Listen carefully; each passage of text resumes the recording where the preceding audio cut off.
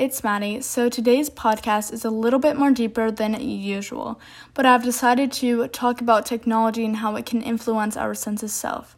I think this is a great topic to talk about during COVID just because we are surrounded by technology, whether we're doing online school or talking with family through a Zoom or Google Meet. I do want to start off this podcast with a question. I want you to ask yourself this. Are you one of the people that spend hours on technology, watching TV, or on social media? And I know for me personally, I'm definitely one of those people. The first thing I do when I wake up is I go on my phone, and before I go to bed, I always am watching my TV show or watching a YouTube video. But every day of our lives, we spend numerous of hours surrounded by technology. We're invested in the amount of followers we have on Instagram, and we mindlessly scroll through TikTok and other social media. But over recent decades, technology has grown to run our world and fill all of our time. There have been so many articles telling about people who are becoming depressed and anxious after spending so much time on social media, which shows that technology can damage our sense of self. In Fahrenheit 451, which is a very interesting novel I just read, but it introduces a society where media and technology create a world far from reality. Now, in this world, they actually ban books, and so everyone kind of watches TV. But Mildred, which is the wife of Montag, and Montag is kind of the main character of this story. But Mildred is a typical person in this world. She's invested in TV, especially the family show. This show is where they actually kind of talk to you. It's very interesting. But after the city was bombed during the war, they get off the bus and Montag sees Mildred watching the family show.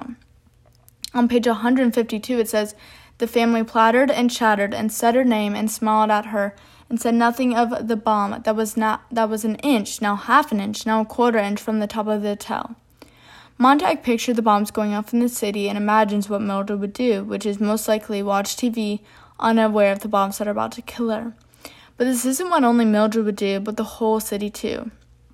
This shows that people can easily escape reality through technology. And I know for some people, when they do escape this world, into this social media world, it's honestly great for them, but whether they're having family issues or need a break from school or friends. But for some other people, when they escape, they get bullied. I mean, online bullying is something that happens regularly to people. And when they escape, they focus on that one comment that deeply impacts them, whether that's being, oh, you're not skinny enough, or you don't fit this ideal body image that everyone's supposed to fit. And for some people, that can really deeply impact them in the way they think of themselves. But I think the people who write those comments don't actually know how badly it impacts someone's sense of self. And it can honestly change the way people view the world and others. But technology shapes their society and the way they live. They were unaware of themselves. But in today's society, people have become unaware of how addicted they are to technology. And technology is what makes up our world. It has definitely become more addictive the past few decades with new models of phones and computers coming out every single year. The article is Facebook Making Us Lonely. It's a very interesting article that I just read. It kind of tells stories about people and how technology has impacted their sense of self. But it said, over the past 3 decades, technology has delivered to us a world in which we need not to be out of contact for a fraction of the moment. This was in paragraph 3. But with so much opportunity to talk with people through FaceTime and Facebook and other social media, we don't ever connect off the screen anymore. If people don't have a relationship off the screen with anyone, people will start to feel alone and they will lose their sense of self in the way they feel. But technology has taken away moments where it could have been spent outside with friends or chatting with family. And technology has definitely decreased the quality of our in-person interactions. Social media and YouTube have taken away my time that could have been spent with my family. On vacations, we usually go down to Florida, and so my grandparents will drive down and come visit us. But I'm always so caught up in watching the newest YouTube video or liking my friends' posts that I don't spend quality time with them. And obviously, my time with my grandparents is limited, and I don't take advantage of it. And when I look back on those times with them, it makes me feel sad that at that very moment, I chose technology over family. I chose watching a random person talk for hours that I will probably never know or never meet, but I chose to watch them then talk to my family that's known me my whole entire life. And it honestly makes me really sad that I would do that, but I do it all the time. But technology has damaged my sense of self because it has impacted how I interact with others. And technology isn't just a place where people can make funny and entertaining videos all the time. It's also a place where people can feel sad and alone. And as I wrap this up, I think all of us can agree that technology has overtaken our lives. And people should care about the amount of time they're on their phones, because what they don't realize is that they're missing out on life and making memories.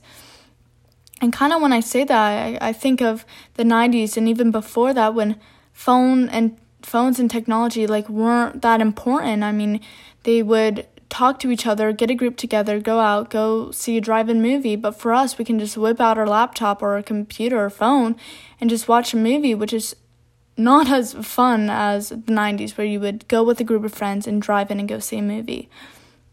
And I think in the 90s and stuff, it was just so much more fun because they would make really fun memories without technology in the way. And when they look back on that when they're old, they were like, wow, I had the best memories because I wasn't connected to my phone or any social media. I would just have a blast and live in the moment. But for us, technology is our world. It's what makes it up. And every memory that we have, our phones are always with us, whether they're in our hand, in our backpack, in our pocket, they're always there 24/7. And when we look back on our memories, we just look back at maybe a group of friends, but we're all on our phones doing whatever we do. And people don't realize that too much time on their phones can deeply impact the way they look at themselves and others. And that goes for me too. I'm always on my phone and I constantly look at stuff. And I know that life is so short and I want to go travel places and stuff, but my phone is just always connected to me. And especially with spring and summer around the corner, I feel it's important to just get out since it's so nice out. Go on a bike ride, leave your phone at home, take a group of friends, go on a walk and enjoy life and make memories that will last forever. Because when you look back, you want to see the memories of you and your friends enjoying life, enjoying every second that you live. Because before you know it, time will have passed, years.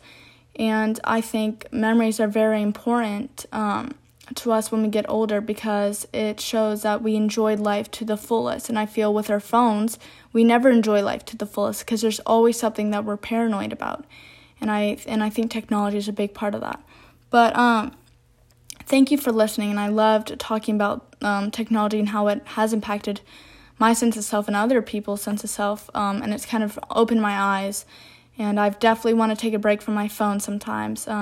But thank you for listening, and I hope you enjoyed it. Talk to you guys next time.